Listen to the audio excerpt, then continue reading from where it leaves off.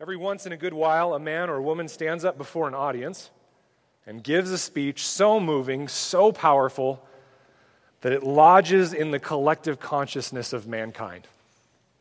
Now, being one who part of my job is to speak before an audience every week, and realizing in all truthfulness and humility that you probably forget most of what I say by Wednesday, if not 5 minutes afterwards, I know how hard that is. And so when it happens, when something lodges in our collective consciousness, you know something important has happened. Whether it be Lincoln's Gettysburg Address or Winston Churchill's call to arms with the phrase "never surrender," whether it be Martin Luther King's "I Have a Dream" speech, or Susan B. Anthony's call for the woman's right to vote in 1873. A good speech will call people to a higher good and a greater fulfillment of our human potential. One of my favorite speeches that just kind of makes your blood start to boil and you start to get excited like you want to just tackle something and conquer something. No, it's not the freedom speech from Braveheart. It is the speech from Henry V as written down by Shakespeare.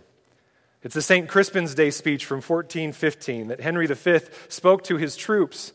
He was trying to motivate his small group of soldiers as they entered into fierce battle, outnumbered 6-1 by the French at the Battle of Agincourt. You can go and watch it. There's a wonderful old movie. I can't remember if it's in the 80s or 90s, but the actor that does such a wonderful job of portraying it, it's called Henry V. You can look it up online. I love this part of it. He says to his men who are looking for motivation, he says, "And Crispin Crispian shall ne'er go by from this day to the ending of the world. But we in it shall be remembered. We few, we happy few, we band of brothers. For he today that sheds his blood with me shall be my brother." Man, they don't make speeches like that anymore, do they? Great speeches ignite our hearts to action. They inspire us to be all that we can be. And they call us to a greater reality than that in which we currently exist. We have before us in Deuteronomy just such a speech. The nation of Israel, the ethnic offspring of Abraham, they stood on the verge of entering the land that God had promised them. A land both full of potential and great warfare. And it needed to be taken by confident force. And Moses had been told by God that although he had freed the people of Israel from slavery in Egypt, although he had been the one to mediate a covenant between God and his people, he would still not enter the promised land with this new generation of Israelites. And so there on the east side of the Jordan, most likely with tears in his eyes, Moses spoke to the people of Israel and delivered a speech that is largely captured in the book we know as Deuteronomy. This morning, I want to introduce you to this amazing book and help you understand why I believe this book will be important for us as we learn to walk more closely with our Savior and King, Jesus the Christ. I want to begin by showing you a short video made by our friends in the Bible Project up in Portland. It summarizes the book of Deuteronomy. So get comfortable. It's about 6 minutes, and then I'll jump right back in. Deuteronomy, the epic conclusion to the Torah, and spoiler alert, Moses, he's going to die. Now, in order to understand this book, we need to remember the story so far. So Israel has escaped from slavery in Egypt. Then they spend 1 year at Mount Sinai. This is where they made the covenant with God to obey all of these laws. Then they wander around the desert for 40 years before they make it to the Jordan River, which is right across from the land God promised them. They're ready to go in. This is where the book of Deuteronomy begins. And what this book is really is a speech. Moses gives these final words. It's like a pep talk to the new generation of Israel that's about to go into the land. And the speech, it's broken up into 3 large sections. So Moses begins the first part of the speech with a somber tone because he's highlighting Israel's rebellion and resistance, which has been going on for the last 40 years. And that sets up the rest of this opening section, which is Moses' challenge to this new generation to be different from their parents and to respond to God's grace with love and obedience. So he reminds them of the 10 Commandments, like the basics of the covenant, and then he gives them this very famous line. "Listen, O Israel, the Lord is our God, the Lord alone. Love the Lord your God with all your heart, with all your soul and with all your strength. Now, in Jewish tradition, this is called the Shema, because the first Hebrew word in this line is Shema Yisrael. And this became a very important prayer in Judaism, said twice a day. And it emphasizes the Israelites' exclusive commitment to their God, the one true God who loved them and who rescued them from slavery. Right, because they're about to go into a land where people are worshiping many other gods. And Moses thinks that loyalty to the Lord their God is the only way to life. Now, notice these key words in the Shema, listen and love. You're going to find these words all over this opening section of the speech. The word listen in Hebrew means more than just let sound waves come into your ears. It includes the idea of responding to what you hear. So for Israel, this means responding to God's grace by obeying the laws of the covenant. And then listen is always followed by love. Yeah, so love is the true motivation for obeying the laws. Israel won't obey without love, and they don't truly love if they don't obey. So there's this tight connection between loving and listening that runs through the entire book. And so Moses tells them that if they do listen and love, they will fulfill their original calling as the family of Abraham, to show all of the nations the wisdom and justice of God, and so become a blessing to them. The second big section in Deuteronomy is a large block of laws and commands. And this is where the book gets its name. Deuteronomy means a second law. And it's because many of these laws we've heard before. In fact, in the first line of the book, we're told that Moses is here explaining or clarifying the laws. So he's repeating and expanding on the laws, making them relevant to this new generation. There's laws about how Israel's to worship God, laws about their leadership structure, laws about social justice, and then some more laws about their worship. Now, after all of the laws, Moses warns Israel of the consequences of their obedience or disobedience, or in his words, the blessing or the curse. If they listen and love, they will experience blessing and abundance in the land, and if they don't, there's going to be famine and plagues, and they'll be forced off their land into exile. And that brings us to the final section of his speech. Yeah, here Moses says, I set before you today life or death, blessing or curse. So choose life. But then things get really interesting, because after 40 years with these people, Moses knows they're not going to obey, and so he predicts their failure and even their future exile from the Promised Land. And he focuses on what he thinks is the true source of the problem, that they have hard and selfish hearts. It's as if Israel is incapable of truly loving God in a way that brings about obedience. But this problem isn't unique to Israel. Yeah, in fact, Moses, when he's using this language about blessing and curse, he's tying Israel's story all the way back to all humanity's story from Genesis 1 through 3. So Adam and Eve, they were blessed by God just like Israel and given a choice to trust and obey God like Israel. And then they rebelled and brought a curse on the land, like Moses knows Israel is going to do. And so these stories, they're about Israel's hard heart, but they're actually a window into the universal human condition.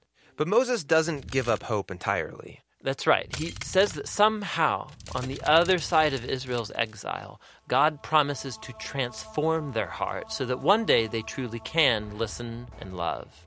In the final chapters, Joshua is appointed as the new leader of Israel. And then Moses takes the entire law code, the one he just predicted Israel would break. That's right, and he puts it into the Ark of the Covenant. And then Moses hikes up to the top of a mountain so he can see the Promised Land from afar, and then he dies. And that's how the Torah ends. Which is a strange place to end the story. I mean, it's right there at the climax. Will they obey the laws and live faithfully in the land or not? Well, the story does continue right into Joshua, the next book of the Bible. But this is the end of the Torah, and it's been ended here for a reason. The Torah is written for people who are either outside of the land or who are still waiting for the fulfillment of God's promise to bless the whole world. And so now, as each generation reads the Torah, they find themselves called to hope in what Moses hoped for, a new, transformed heart that one day can truly listen and love. All right, we're done with Deuteronomy. We can go on to the next book. It's a truly wonderful summary. I'm very thankful to Tim Mackey and all the folks up there for what they do. But let's unpack it a bit more and a bit more slowly, shall we? That might be good. The first thing I want to do this morning is set the context for this book by looking at the typical questions of who, what, where, when, and why. Luckily, we can answer these questions from our text this morning just by reading it and walking through it. So let's take a look there at Deuteronomy chapter 1, verse 1. These are the words that Moses spoke to all Israel beyond the Jordan in the wilderness, in the Arava, opposite Suf, between Paran and Tophel, Laban, Hazarot, and Dizahav. It is 11 days' journey from Horeb, by the way of Mount Seir to Kadesh Barnea. In the 40th year, on the first day of the 11th month, Moses spoke to the people of Israel according to all that the Lord had given him in commandment to them, after he had defeated Sihon, the king of the Amorites, who lived in Heshbon, and Og, the king of Bashan, who lived in Ashtaroth, and in Edrei. Beyond the Jordan, in the land of Moab, Moses undertook to explain this law, saying, "The Lord our God said to us in Horeb, 'You have stayed long enough at this mountain. Turn and take your journey and go to the hill country of the Amorites and to all their neighbors in the Arava, in the hill country and in the lowland and the Negev, and by the seacoast, the land of the Canaanites, and Lebanon, as far as the great river, the river Euphrates. See, I have set the land before you. Go in and take possession of the land that the Lord swore to your fathers, to Abraham, to Isaac, and to Jacob, to give them and to their offspring after them.'" So let's take a look here at the context so that we can understand it as we step into it. First, let's look at the who. It is normal in the Hebrew naming of books to use the first few words of the book. So literally it says, "These are the words." Eleha Devarim is how you'd say it in Hebrew, and so the shorthand word for this book is Devarim, words. It's simply called words in the Hebrew Bible. It comes from that place where it says that Moses spoke these words. And it flows perfectly from the last words of Numbers 36:13, which says, "These are the commandments and the rules that the Lord commanded through Moses to the people of Israel in the plains of Moab by the Jordan at Jericho." And so at the most basic level, this was a written account of Moses' words given to the audience of the young generation of Israelites about to step into the land of Canaan. But in scholarship over the last 150 years, many have started to ask some questions, because if you read through Deuteronomy and even the rest of the Pentateuch, you start to have some questions. How many of you have ever read the phrase where it says, "Moses was the most humble man alive," and then you think to yourself, "Wait a minute, I thought Moses was the writer of this"? You ever wonder about that? Well, the reality wasn't that Moses was this arrogant guy who thought he was humble. The reality is that most likely there are what are called parenthetical comments all throughout the Pentateuch. And they were written not by Moses, but by scribal authors who kept and secured and watched over the Word of God. And so what we have in front of us in the first 5 books of the Bible is primarily, probably 90 to 95%, the words of Moses that were originally there. But we also have later additions, as he even said in the video, where scribal authors would jump in and they would make parenthetical comments in order to help the newer generations of Israelites understand what was said. Now, for many evangelical Christians who have a wrong understanding of how the Bible came about, people freak out and they go, "Oh my gosh, can we trust it? If it wasn't Moses and it was some scribes, what do we do?" Well, the reality, guys, is that God's hand was still at work in this. And what we have before us is the Word of God, even if it wasn't 100% written by Moses. And what we can be assured of is that the majority of what we have was the original writing and words of Moses. Now, many of the people who question this, they question it to get rid of Mosaic authorship and make us doubt the Word, but we don't have any need to do that. Historically, in the Hebrew tradition, all of this, the first 5 books of the Bible, Genesis, Exodus, Leviticus, Numbers, Deuteronomy, is known as the Book of Moses. It's never not been known as that. There's never been any doubt that Moses was the primary author of these words. Jesus himself referred to Deuteronomy as having Mosaic authorship, as did Paul, and as did the author of Hebrews. And so we balance these views by realizing that often we have the wrong understanding of how the Bible came about.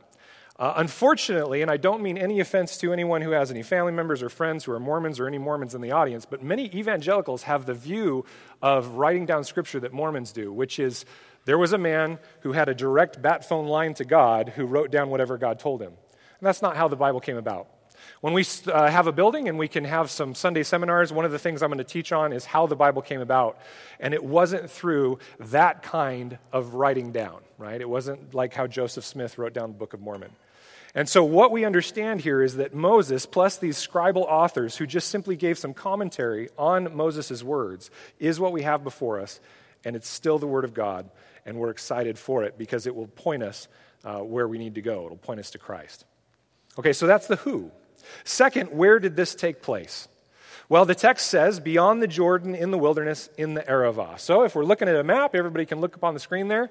You've got the Dead Sea is that small body of water there. Up above it, the even smaller body of water is the Sea of Galilee or Lake Kinneret. And then you've got the Mediterranean Sea over on the side there. Now, this is where they're at. The little flags on the right side, the east side of the Jordan, is Mount Nebo, and this is most likely where he was telling the people about, he was telling them Deuteronomy, basically. Now, the question is, well, what does this look like? If none of you have ever been there, just so you can understand it, it's basically the exact same size as from Vancouver down to Roseburg from I-5 to the coast. I think a lot of us who've never been to Israel, we have this tendency to blow everything up, the Sea of Galilee. You could swim across the Sea of Galilee, right? Probably not on a stormy day because the waves do get very high there, but it's a lake in Oregon. It is not a sea. And so there you get some understanding of kind of where they're at. So they were basically hanging out somewhere around Eugene, about to go over the Willamette into the other side, okay? There's some background for you. Some of you are like, oh man, now that seems so small in my mind. That's okay. Moses throws in this secondary piece of information. He says, it is 11 days' journey from Horeb by the way of Mount Seir to Kadesh Barnea. Now, if we're not careful, we just skip right past this too quickly and we miss the humanity of Moses. You're going to see this all throughout Deuteronomy. Moses is saying here, hey guys, it should have taken us 11 days. Not 40 years, right? He's throwing a little snarky jab into his people. And you're going to see Moses doing this throughout. Some of the comments he makes, you're like, wow, touchy much, right?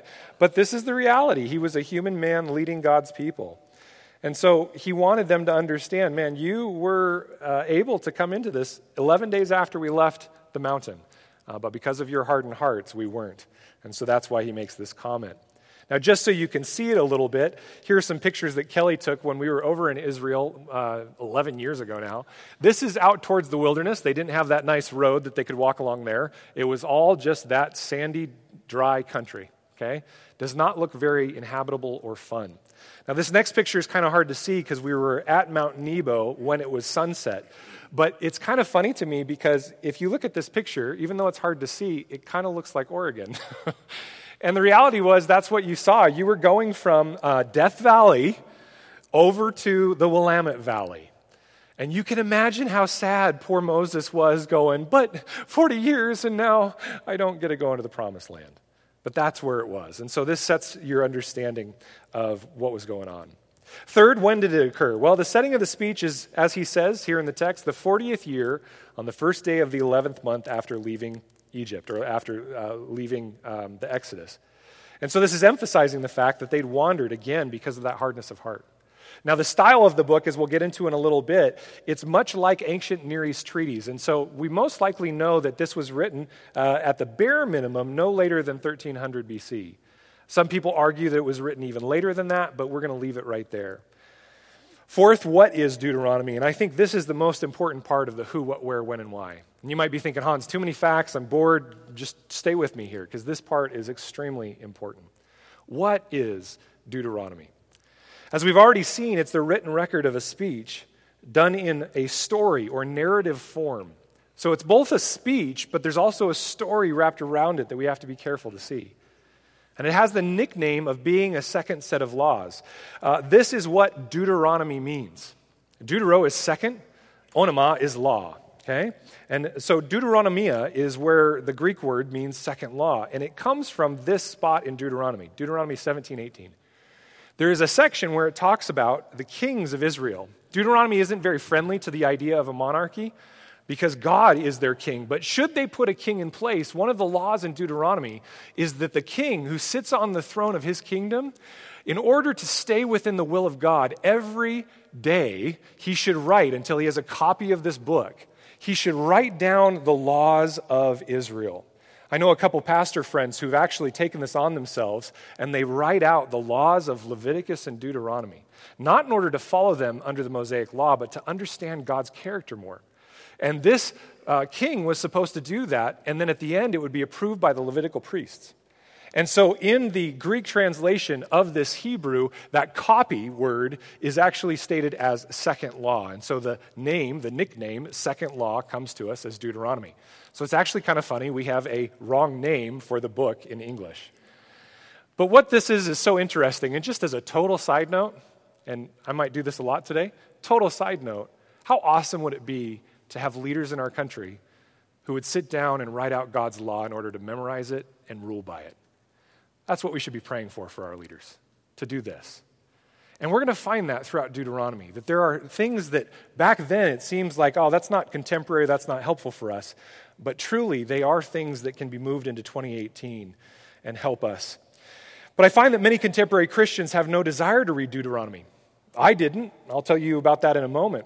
But the reason is that for the same misunderstanding of what it is, that it's a second law. Many Christians, myself included from a few years ago, might say, well, Deuteronomy is a law, and Christians aren't under the law anymore, so why read it? But perhaps the most important thing that I want you to gain from this discussion of context this morning is that really Deuteronomy, and really all of the Old Testament, it's aiming to do something that we rarely give it credit for. We often have a false dichotomy between grace and law. And we make the Old Testament into a document that says God told the Jews that they were to be saved by their actions of religious devotion and keeping the law. And so we as Christians, saved by grace, wrongly cast it aside as useless. But if we look carefully at the Old Testament, and especially Deuteronomy, we quickly realize that this is not what the Old Testament, especially the Pentateuch, the first 5 books of the Bible, is saying at all. Let me show you what I mean. Here's how many people interpret the Old Testament. The common view is the Pentateuch, the first 5 books, it is the Mosaic law. That Moses received what we have in our Bibles on the mountain. And that the purpose is to teach Israel the law. And so therefore we as New Testament believers, we can discard it because it's the law. We don't need it. We're under grace. Now, how many of you, honestly, would say, well, that's kind of the view that I've always had? Raise your hand. Few people. Some of you are like, what's the trick, Hans? What's the trick question? Okay. Now, this is not necessarily totally wrong because it contains, within the Pentateuch, it does contain statements of the Mosaic law. But if we look at what is actually spoken, it's this, that the Mosaic law was given to Israel because of their sin in worshiping the golden calf. And the fullness of the Mosaic law was more lengthy than the Pentateuch. And it's not one and the same. Let me put it another way. The Pentateuch was written about the Mosaic law. It is not what was delivered by God to Moses. Does that make sense? The Pentateuch was written about the Mosaic law that God gave to Moses. It is not the exact one-to-one copy of what the Mosaic law was. The Pentateuch was written down later about that Mosaic law. And so the purpose of the Pentateuch is given to those under the law who know that they can't be saved by it, to point them to the new covenant hope that they should have. Now, if we get that and understand that, all of a sudden the Pentateuch becomes a lot better to read, doesn't it? We don't sit there with shame and guilt going, man, I can't follow any of these. Praise God, Jesus came, so I don't have to. We realize that the whole point of the Pentateuch is, my goodness, I can't follow any of these. Thank God Jesus came, right?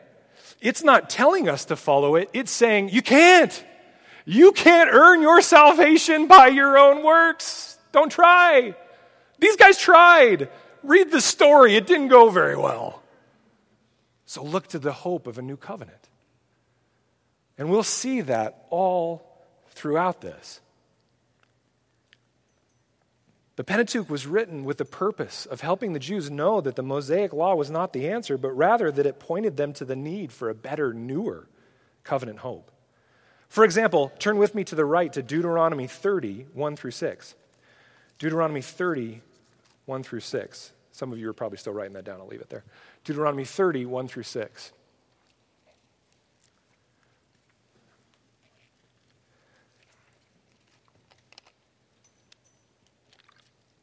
Moses is telling the people under the law that are trying to follow the Mosaic law and failing badly. He says, "And when all these things come upon you, the blessing and the curse, which I have set before you, and you call them to mind among all the nations where the Lord your God has driven you," because he knew that they'd get driven out because they were hard-hearted. And he says, "And return to the Lord your God, you and your children, and obey his voice in all that I command you today, with all your heart and with all your soul. Then the Lord your God will restore your fortunes and have mercy on you, and he will gather you again from all the peoples where the Lord your God has scattered you. If your outcasts are in the uttermost parts of heaven, from there the Lord your God will gather you, and from there he will take you. And the Lord your God will bring you into the land that your fathers possessed, that you may possess it. And he will make you more prosperous and numerous than your fathers." How so? Verse 6. "And the Lord your God will circumcise your heart and the heart of your offspring, so that you will love the Lord your God with all your heart and with all your soul, that you may live." That sounds pretty New Testament, doesn't it? You see, the whole point of the Pentateuch was you can't keep the Mosaic law. We're trying, it doesn't work. So let me point you to the fact that God needs to do something to change your heart. Guys, if you've become a Christian and you are like, okay, now I'm a Christian, now I'm going to just try harder, I'm going to white knuckle this puppy. Oh man, if you're not in flames already, I am shocked. You are an amazingly holy person. The whole point is when you become a Christian, you recognize your need for God's grace to change and regenerate your heart by his Holy Spirit because of the atoning work of Jesus Christ, so that you can follow and obey him, not perfectly, because we're not with the Lord yet, but in growing fashion. The authors and scribes included much of the law of Moses throughout the Pentateuch, and for that, we look at it and we say, okay, it's the Mosaic law. No, it's not. It's about the Mosaic law, and much of the Mosaic law is in it. But it helps us greatly to understand God, and we're thankful for that. But in the midst of all of it, it's always pointing us to the need for the new covenant through Jesus Christ. John Sailhamer, I'm a big fan of him. He's passed away a couple years ago, professor and theologian from the West Coast here. He put it this way in his book on the Pentateuch. He said, "The Pentateuch itself was not written to teach Israel the law. The Pentateuch was addressed to a people living under the law and failing at every opportunity. The Pentateuch looks beyond the law of God to his grace. And the purpose of the Pentateuch is to teach its readers about faith and hope in the new covenant. What the law of God originally was, and I hope to show you still is, was the gracious gift that God had already provided to a graciously chosen people. He'd already chosen Israel. Guys, how much activity had Israel done in order for God to go, oh, they're my people, I choose them for my team? Zero, probably even negative. And yet God, in his grace, chose them before any activity and then said to them, now be my people. We similarly, as the church, as we'll see, are to be like that. Chosen by grace, given God's law of love by grace, called to abide under that law of Christ, not the Mosaic law, the Christ law, by grace. And so this understanding is new and different, I think, for many of us. In Genesis 18:19, this is very similar to what God did with Abraham. How much had Abraham done in order to earn God's grace? Nothing at all. He was a righteous man among many unrighteous people, but he was an idolater. He worshiped a pagan god with his family, and God called him out of that. And so we see in Genesis 18:19, I quote it to you guys often, look at what it says. God says, "For I have chosen him, that he may command his children and his household after him, to keep the way of the Lord by doing righteousness and justice, so that the Lord may bring to Abraham what he has promised him." The Mosaic Law was added to this later, and we'll go through this in the next few months as we go through these chapters. But Abraham was already loved. Abraham was already chosen.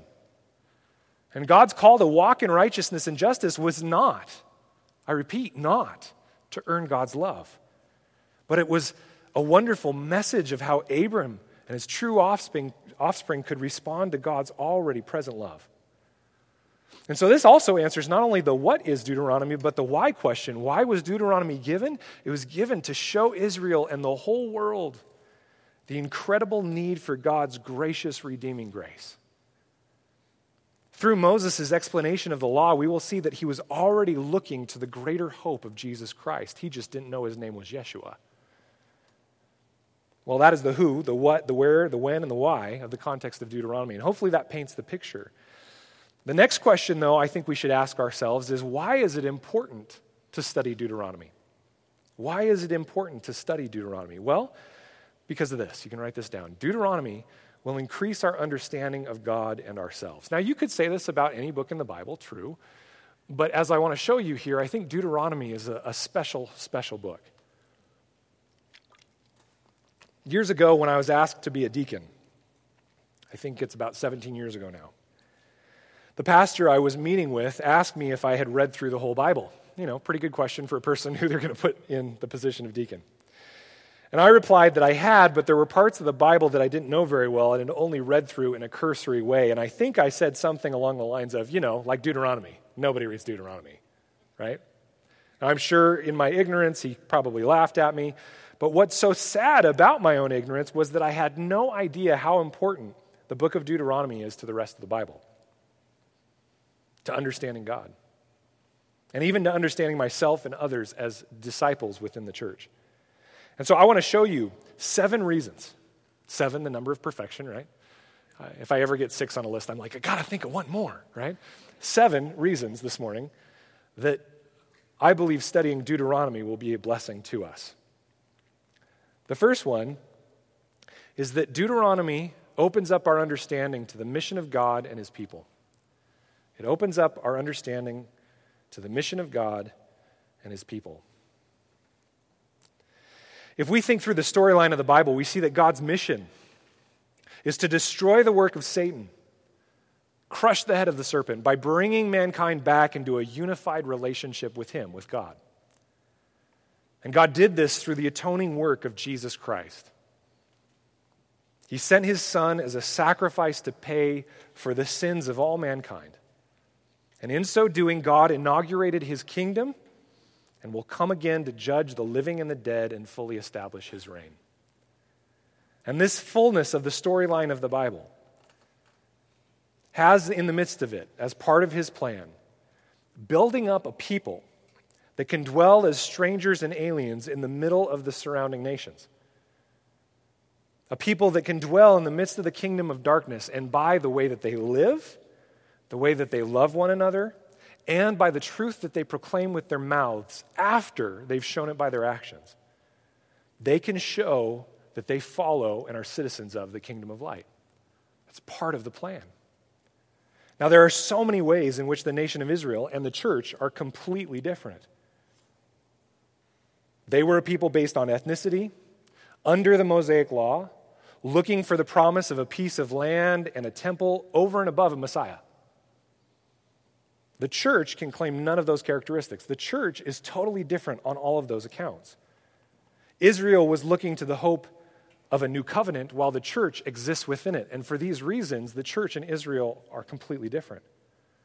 But the one thing that the church and Israel do share is that the intent for both people groups, the church being both Jew and Gentile, the Israelites primarily being only ethnic Jews, the intent was that they were to be God's people, a people that walked in covenant faithfulness and in so doing showed the world who this God, Yahweh, is. Now the difference is that when they tried, they failed because they tried to do it by religious rite, by religious work. The church is different because we can do this by the power of the Holy Spirit placed in our midst and individually. Look with me at a few comparisons between the people of Israel in Deuteronomy and who the church is supposed to be. Turn with me to Deuteronomy 4, verse 5. And look at what God calls Israel to be. Deuteronomy 4, verse 5. See, I have taught you statutes and rules, as the Lord my God commanded me, that you should do them in the land that you are entering to take possession of it. Keep them and do them, for that will be your wisdom and your understanding in the sight of the peoples, who, when they hear all these statutes, will say, surely this great nation is a wise and understanding people. For what great nation is there that has a God so near to it as the Lord our God is to us whenever we call upon him? And what great nation is there that has statutes and rules so righteous as all the law that I set before you today? Now pause with me for a second, because I want to share with you just a little bit of my testimony. I used to wonder constantly, okay, the Old Testament is all the law. We got to get rid of the law because we're under grace. Then why does the psalmist in Psalm 119 constantly say, the Lord, I love your law. I want to follow your precepts. I want to do your law. And I used to think, well, maybe law is just another word for gospel or Bible or something. And so really I just, I love the story of Jesus that gets me out of hell. But the law, that's kind of old-fashioned, and that's for the Jews, right? But then I'd read Jesus and he'd say, no part of the law is going to be dismissed. Anybody who teaches to dismiss the law, they're in big trouble, my paraphrase. And then he'd say, those who stand on my word are like people who stand on a rock, and when the rains come, the house doesn't fall. But those who don't do what I say, don't follow my rules, well, their house is going to fall down. And I think to myself, well, wait a minute, it still sounds like he's talking about law. Well, the reality was, he was. Jesus is still our king, and he still has a law that we exist under. It's just not the Mosaic law. And if I've confused you, great, we're going through Deuteronomy and I'll clarify it. But we have to understand that a whole hog dismissal of the law is not what grace means. Grace is room to repent, to follow God in the fullness of his law of righteousness and justice and love. And we'll see how that all plays out throughout Deuteronomy.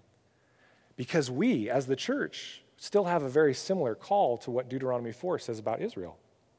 Well, here's another one. Turn to Deuteronomy 7, verse 5.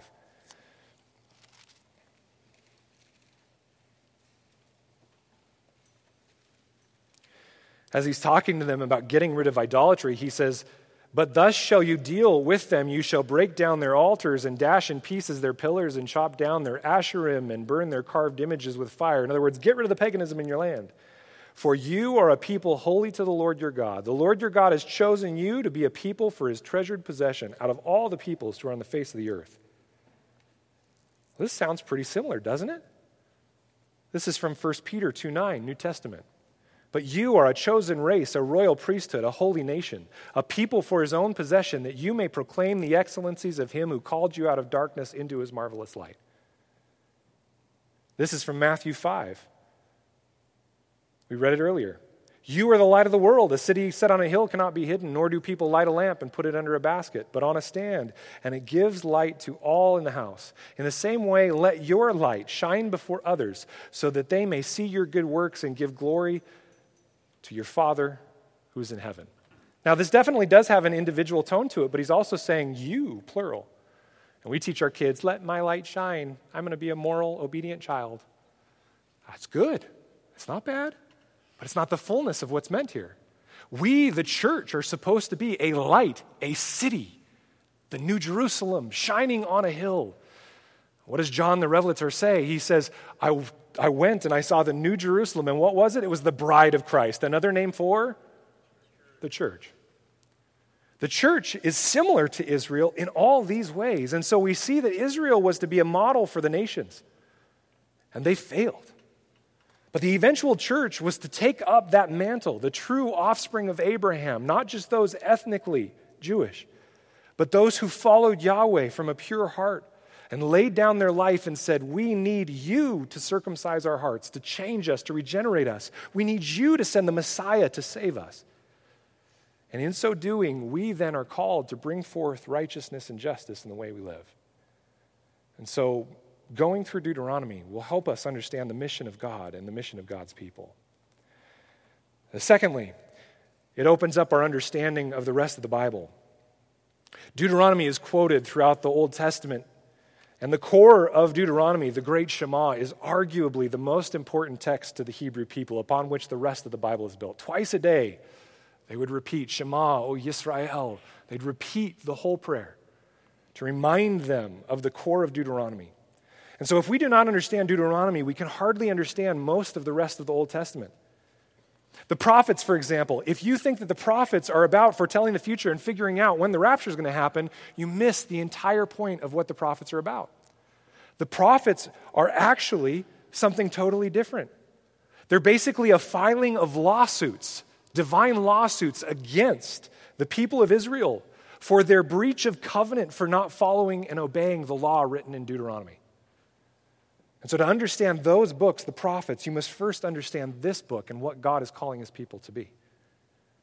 To understand all the period of the monarchs and the kings in Israel and the reforms of King Hezekiah to fight against idolatry and King Josiah, you must understand this book. You can write this down. We don't have time to go there today, but you can write these references down. 2 Kings 22, 9 through 13, and 23, 1 through 4. Go read them on your own or read both chapters, 22 and 23. Josiah comes to power after Manasseh and then his son, and so he's Manasseh's grandson. Manasseh built idolatry all over Israel, even in the temple grounds. And so Josiah comes up, and his priests stumble on this book of the law. And most people agree that that book of the law was not the Pentateuch, it was Deuteronomy in particular. That's the predominant theological opinion. And so when they read through Deuteronomy, it forced him to conviction and brought him to a place where he tore his robes and cried out and said, "We must repent," and he instituted reforms to call people to righteousness. If the kings of Israel needed Deuteronomy to call people to follow after God, do you think it's a good book for us to go through? It's going to be powerful. As for the New Testament, Jesus quotes from Deuteronomy 10 times in the Gospels, second only to his quoting from Psalms. Overall, Deuteronomy is quoted 80 times in the New Testament. When Jesus needed to confront Satan, all of the scripture he used to refute the lies of the enemy came from one book. Guess which book it was? Deuteronomy. When Jesus was asked to summarize the greatest commandment, guess which book he turned to? Deuteronomy. If Deuteronomy was Jesus' go-to text, do you think it's good for us to study it? Third, it opens up our understanding of God's character. When we look into the law of God dealing with oxen, how many of you have oxen? Raise your hand. Land boundaries, how many of you are fighting over where your fence goes with your neighbor? Don't raise your hand. Repent if you're doing that.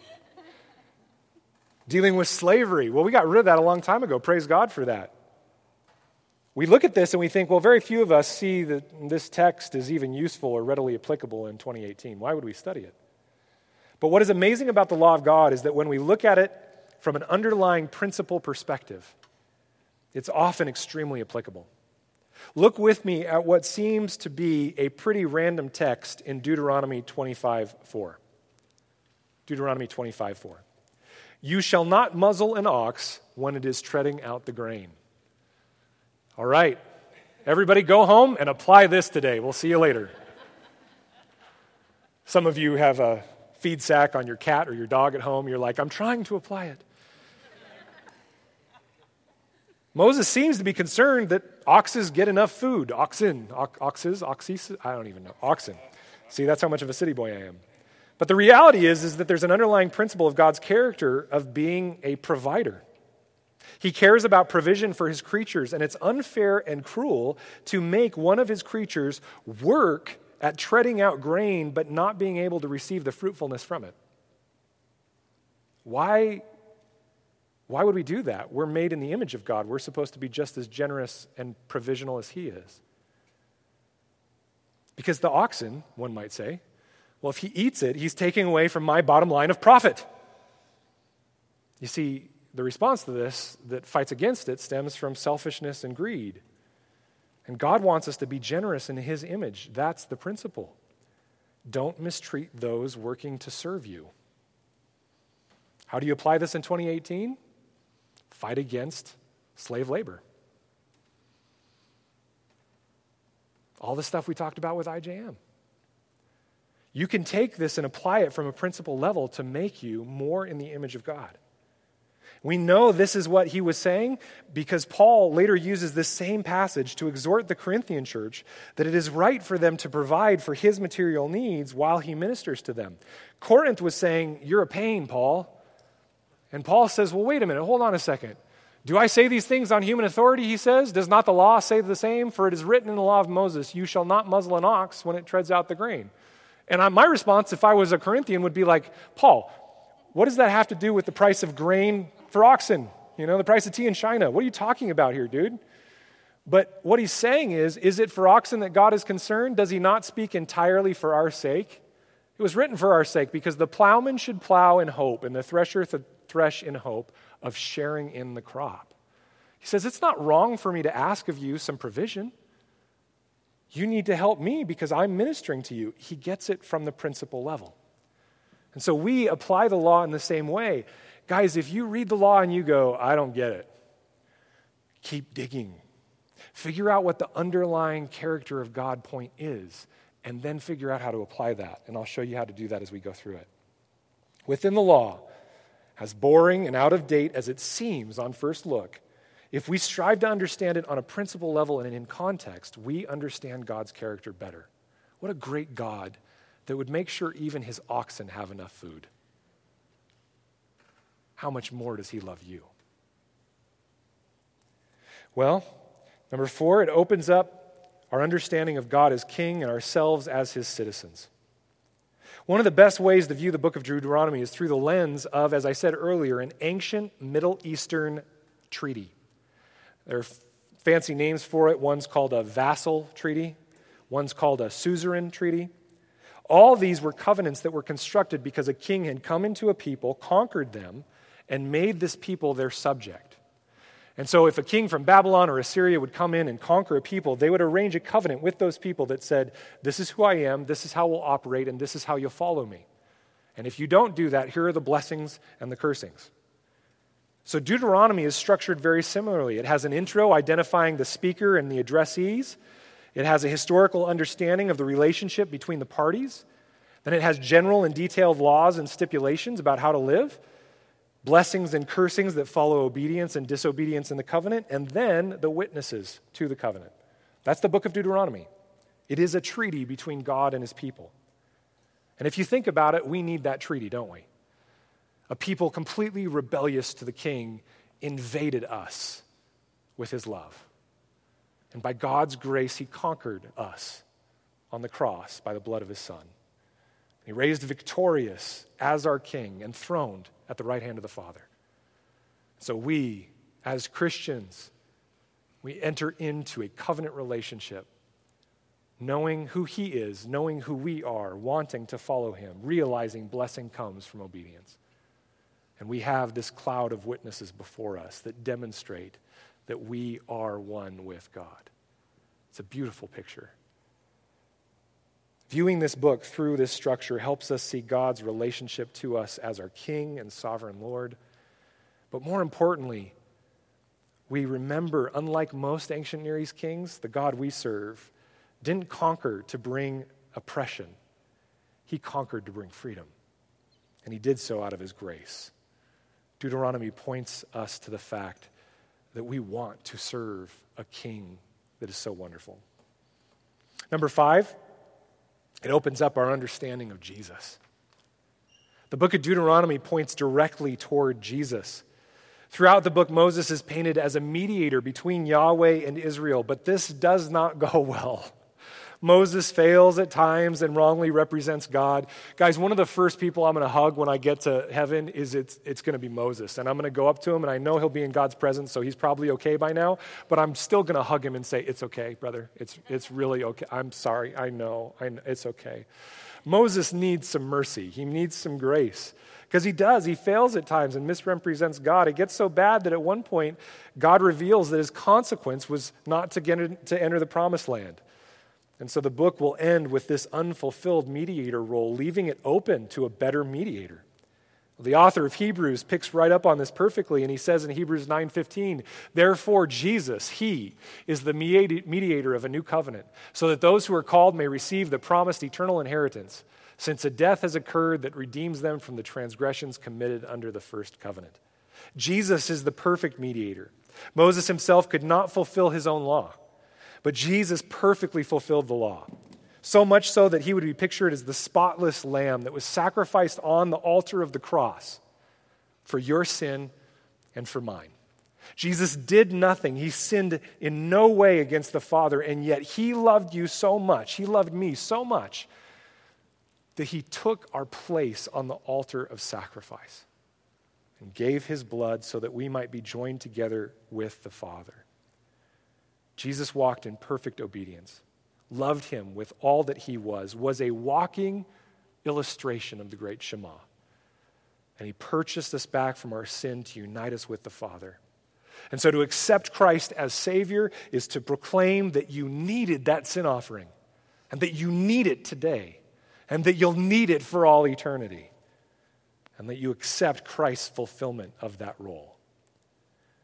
In addition to the role of mediator of a new covenant, a new treaty between you and God, Deuteronomy prophesies that a prophet like Moses would come that would perfectly speak on behalf of God. This is what it says in Deuteronomy 18:15. The Lord your God will raise up for you a prophet like me from among you, from your brothers. It is to him you shall listen, just as you desired of the Lord your God at Horeb on the day of the assembly. And just if you don't know it, Horeb is another name for Sinai, okay, where they got the law.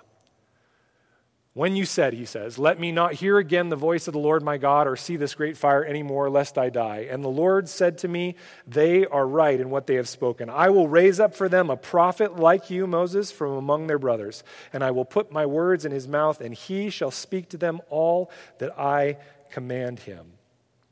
By the end of the book, however, the scribal editors let us know that by the time they wrote down Deuteronomy, by the time they were viewing Deuteronomy, no prophet had come. This is Deuteronomy 34:10, after the death of Moses. It says, and there has not arisen, meaning in the whole time since the death of Moses, there has not arisen a prophet since in Israel like Moses, whom the Lord knew face to face. When you realize that Jesus is that prophet, come in the likeness of Moses, a better than Moses, you read the Gospels totally differently. Moses was going to be killed by who? Pharaoh, because Pharaoh was trying to kill all the baby boys. Jesus was going to be killed by who? By Herod, because Herod was trying to kill all the baby boys. Why? Kingdom of darkness fighting kingdom of light. Where did Jesus go to be saved? To Egypt. Where did Moses go to be saved? He was taken up by the Egyptians. What did Moses do to begin his role as mediator? He went back to his people, the Israelites. What did Jesus do to begin his role as mediator? He went back to his people, the Israelites.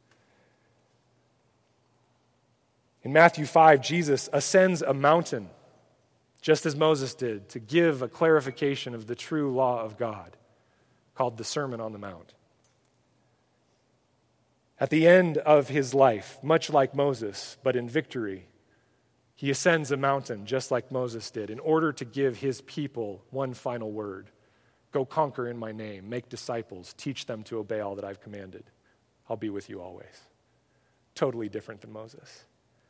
When you get these and you understand this, you start to read things like Matthew 7:28. When Jesus had finished these sayings, the crowds were astonished at his teaching, for he was teaching them as one who had authority and not as their scribes. You read sections like this and you think, man, they think he's the new Moses. And they're right. The Gospels come alive when you understand Deuteronomy. Well, sixth, it opens up our understanding of ourselves as obedient disciples.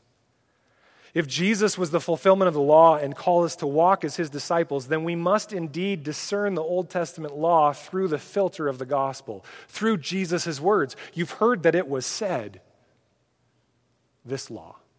I tell you, this is what it truly means. Jesus taught us to read it through a filter of righteousness and justice, the true heart of the Father. Unfortunately, the scribes and the Pharisees, they didn't get this. And they kept pushing the legal aspect. And as we will see as we go through Deuteronomy, In a sense, that's understandable because it was out of their zeal for God. They thought they were following God with everything, and yet they simply missed the filter of Jesus Christ. If we read Deuteronomy, we can start to understand the Mosaic law through the filter of the gospel. And we can realize that we no longer need the ceremonial pieces, the temple, the sacrifice, because Jesus is those things. But we start to see the principles of the law that help us to walk in obedience. And lastly, it opens up our understanding of what it is to love others. Coming off of Ephesians, this is going to be awesome because the two tie in so well together. Knowing that the prophets were indicting the people of Israel based upon their disobedience to the law of God, and knowing that the prophets talked often of treating one another justly, our understanding of bringing forth justice in social settings can only be enhanced by understanding Deuteronomy. We do not discard the idea of social justice as a neoliberal, unbiblical idea. It is core to who Jesus was. Without the gospel, it's worthless. But with the gospel, it's the very mission of God's people. And we will see that. And what we will see from these last two, the understanding of ourselves as obedient disciples and the understanding of what it is to love others, is that true abundant life comes from obedience and covenant faithfulness to the heart of God. If we become the fullness of humanity, most human, as we were intended to be, it only comes when we reflect Christ and obey the Father. And we do so only by loving him first. And how do we love him? We love him because he first loved us. If we don't understand this combination of listening, hearing, and loving, and leading to obedience, we will find ourselves locked in shame-based legalism that we can never live up to. This is the gospel, that God first loved us, that he chose us before the foundations of the world, that he sent his son not because we deserved it, but in spite of ourselves. And if we can hear that and understand God's heart and allow his regenerative work of his Holy Spirit to change us, then we will want to respond by loving him through obedience. And that will cycle back through, as that video at the beginning showed us perfectly. This is the correct view of the law. And I hope to cement that for you. Tim Keller said this. He said, when we think we can win God's approval through our moral performance and obedience, it becomes a crushing burden. And then we are under the law. But when we learn that Christ has fulfilled the law for us, and that now we who believe in him are secure in God's love, then we naturally want to delight, resemble, and know the one who has done this. Church, if you are a person here who catches yourself looking at your watch 5 minutes after we start, because, man, I don't have time for this, I got better things to do, you have to ask yourself, do you know the love of Jesus? Because the love of Jesus will call you to a place where you desire to devour his words, just as the psalmist said at the beginning. Read the gospel, understand the gospel, hear who God is, that he is one and that he gave of himself in his son to die for you. Understand the costliness of the blood of Jesus. And you will want nothing more than to devote your entire life to the call of God's mission. This is what I hope for everyone in this church. This was what the statement that the narrator, Tim Mackey, made in the intro video. To listen is to love, and to love is to listen, which then includes obedience. Dear brothers and sisters of mission, if we can grow even slightly in our capacity to understand this truth through the study of Deuteronomy, it will be well worth it.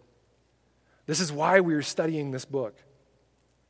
This is why we're studying the 5th book of Moses. And so our vision for this study of Deuteronomy, once we move past all this context and the facts and figures and things behind it to help us understand it, our vision as a leadership for Deuteronomy is this. I want us to see, and we want us to see, God's call to covenant faithfulness. To listen, to love, and obey. As we begin this book, I want to acknowledge that it can be frustrating and possibly even boring to read through many of the laws without understanding their context, without understanding these names or the geography or the background or the use of Deuteronomy in the New Testament. It can get boring. But what we hope as your leaders to do as we lead you through this book is to help you understand it in its fullness so that you can apply it to your life. So as we go through each piece of this book, here's your first point of application. I want you to read Deuteronomy with me. Can you do that this week? Can you simply pick up your Bible and open to Deuteronomy and start reading? It's not just my job to read on Sundays. It's yours to read throughout the week and to let the Holy Spirit convict you and guide you and change you. I want you, when you read the Great Shema, to not only hear, "Hear, O Israel," but to hear, "O brothers and sisters of Mission Fellowship." I want you to read it over and over and over. And you're thinking, Ephesians was a lot more fun, Hans. Deuteronomy will be too. Read it over and over and over during the time we are in it. Get intimately familiar with this book. If Jesus was intimately familiar with his book and we want to grow into the image of Jesus, what do you think we should do? Become familiar with this book. Study the cross-references we bring up and grow in your understanding of the full narrative of Scripture. And so that's your first point of application. Begin reading this book this week. But secondly, your second point of application is this. This week, recognize that we serve a God of grace. Long before there was law, there was loving grace. And in the midst of law, it was still loving grace, protecting Israel until the Messiah, the hope of heaven, could come. Through Jesus Christ, the hope of Moses and the Israelites, and really all humanity, he has come in the flesh. Jesus died for your sins and mine, and all of Deuteronomy is pointing to that fact. So, dear church, I want to ask you, have you lost sight of the gospel? Have you lost sight of the costliness of what God did to save you from your sins, from death and hell? This week, I want to challenge you to meditate on the fact that God so loved you that he gave his only son. He didn't have a million sons, he had one. And he gave him to draw you into relationship with him. 3 days later, Jesus rose from the grave, proving that he is God, and now he calls you into himself so that you might understand and know his love, and that might propel you into a loving response in which you walk in his ways and image him to a lost and dying world. Your point of application this week is to accept that truth, to rest in the gospel truth that you are loved by God before you do anything, and that love will then propel you into purposeful obedience. This week, I would ask us to purpose to listen, to love, and obey.